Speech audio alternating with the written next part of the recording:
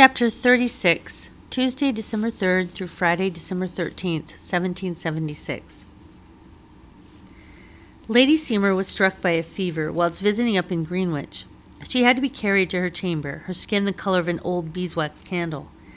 Dr. Dustouche came to bleed her so that her bodily humours would go back into balance. When the bleeding was over, Madame saw the doctor to the door. I was dusting the grandfather clock in the hall. "Good sir," Madame said in a low voice, I believe our aunt would recover faster at our estate in Charleston. She could sit in the sun for hours and breathe the healthful air. Don't you agree?" The doctor's bushy eyebrows flew up in alarm. "South Carolina is hundreds of miles from here, over bad roads. Lady Seymour would be dead by Philadelphia." Which was likely Madame's intention, I thought. The doctor pulled on his gloves and picked up his bag. "I doubt she'll be well enough to travel until spring. I will call again tomorrow." He tipped his hat. "Good day, madam." Lady Seymour's bell rang upstairs as the door closed behind him. Madame squeezed her lips together so tight, I thought she had bit them off. "Girl," she spat, "go see what she wants." By supper, it had been decided that I would tend to Lady Seymour while she was bedridden.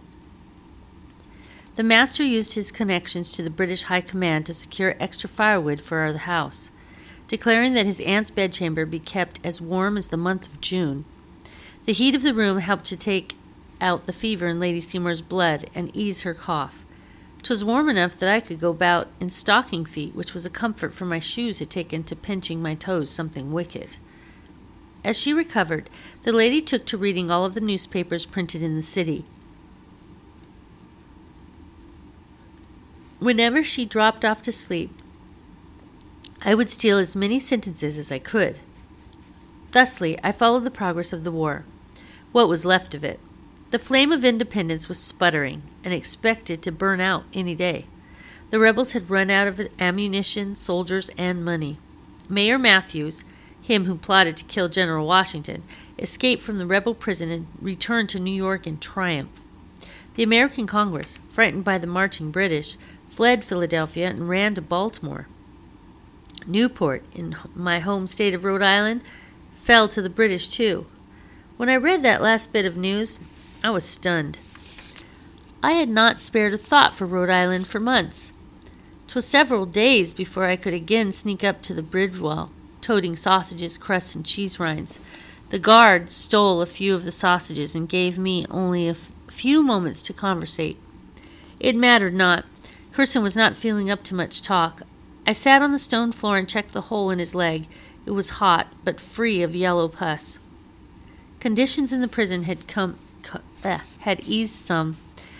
Folk in town had donated some blankets that there was one to be shared between every 2 or 3 men. The British promised each prisoner would receive 2 pounds of pork and hardtack biscuit every week. They did not announce that the pork was often spoiled, nor that the men had to eat it raw, for there was no fire to cook it over. For my next visit, I saved my own helping of mince pie. I filled the bucket with potato scraps and mutton fat and put the pie on top. The guard took the pie, as I had hoped. "I loves a good mince pie," he said as he unlocked the door to the prison, pie crumbs spilling from his mouth. Frozen bodies were stacked in the hall, waiting to be buried in the pits. The clothes had been taken from the bodies to keep the living soldiers warmer. I kept my eyes on the ground, out of modesty. Curson was still not in the mood for conversating, not even a little bit. I thought he looked feverish, but when I went to feel his forehead, he pushed my hand away. The men snickered at that. I took my empty bucket and left. Snow fell all that night. Lady Seymour prepared an errand list for me the next afternoon. She had spent the morning gazing into the fire and had not taken any food. I made bold and suggested that she eat a biscuit with honey for her own good. "You need strength to get through the winter," I added. She sat down her pen, picked up her teacup, and sipped the hot cinnamon water. "I thought it pleased you when I left so much on my plate." Ma'am? The more I leave behind, the more there is for you to take to the prison. She studied me so close I thought she could see my thoughts. That is where you've been taking the table scraps, isn't it? My head bobbed once like a puppet's. Am I to assume you know someone confined there? I found my voice. Yes, ma'am. She sipped again and looked at me over the rim of her teacup. It is honorable to help a friend in need. How did you know? I blurted out. She folded the sheet of paper on the table. These are the items I would like you to fetch for me. Purchase the ink and newspaper at Rivington's, but not the books. He overcharges. Go to that shop near the baker on Hanover Square. Elu said they haven't closed. I bobbed once and took the paper. Please, ma'am. I tried again. How did you know? Her gaze returned to the logs in the hearth. Take care how you go, Isabel. Many people think it is a fine and Christian thing to help the prisoners. I do not think my niece is one of them. Yes, ma'am, I whispered. It started to snow whilst I was in Rivington's. The wind blew the snow direct into my face as I crossed the square, and I was grateful to step into the shelter of the stationer's store, for 'twas warm and dry inside, near peaceful, if such a word can be used to describe a shop. A jelly-bellied officer with thick spectacles was purchasing a tall stack of books from the man behind the counter. They were deep in their talk and appeared not to notice me.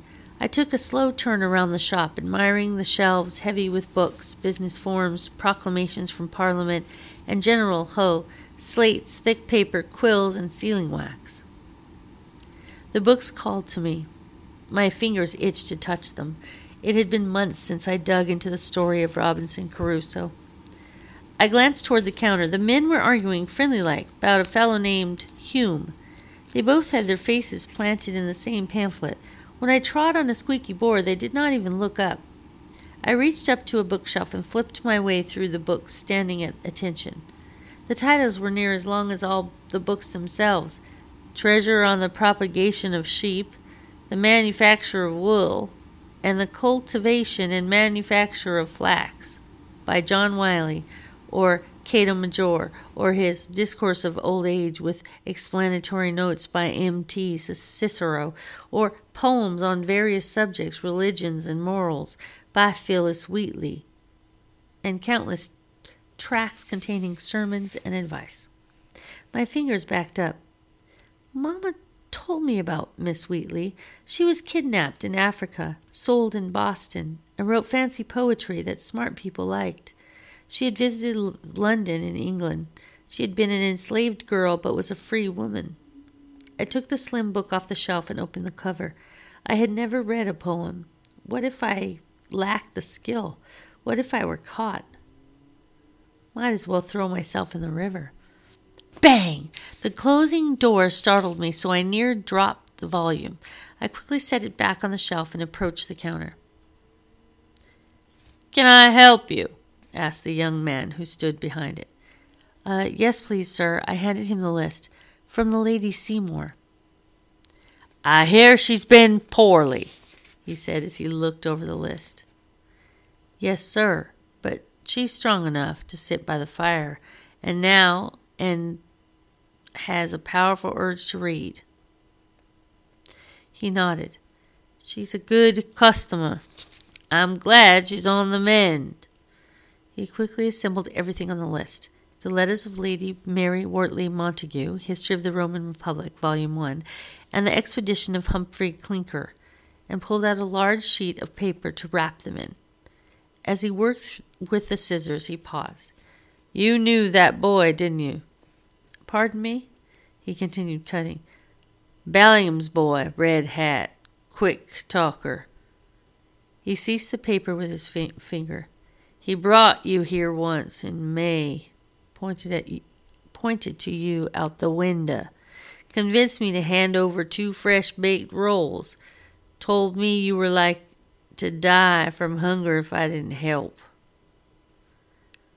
He smiled at the memory. I'm sorry, sir, I said. I didn't mean to take your food. He pulled off a length of twine.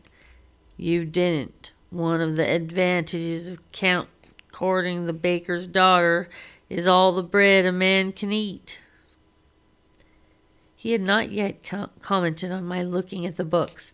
I feared he might try and trip me up, get me to say something I ought not, but saw no other choice than to be polite. I hope your lady is well, sir, I said. He concentrated on tying a bow. So do I. She fled with her father in a village in Pennsylvania, place called Hatboro. They make us there. Clever, don't you think? He tried to smile, but his eyes were downcast in melancholy.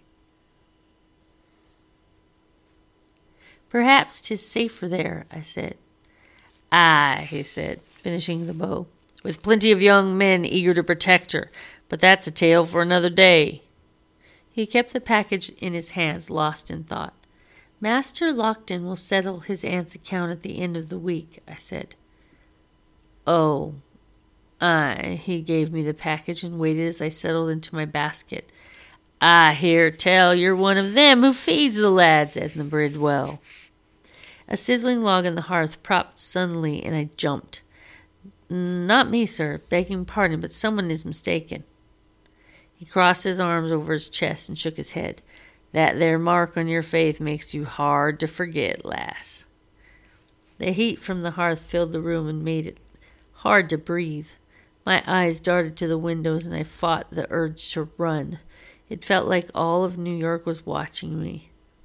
He leaned forward, put his elbows on the counter, and lowered his voice. We were the only people in the shop. You tell them boys in the jail to hang on.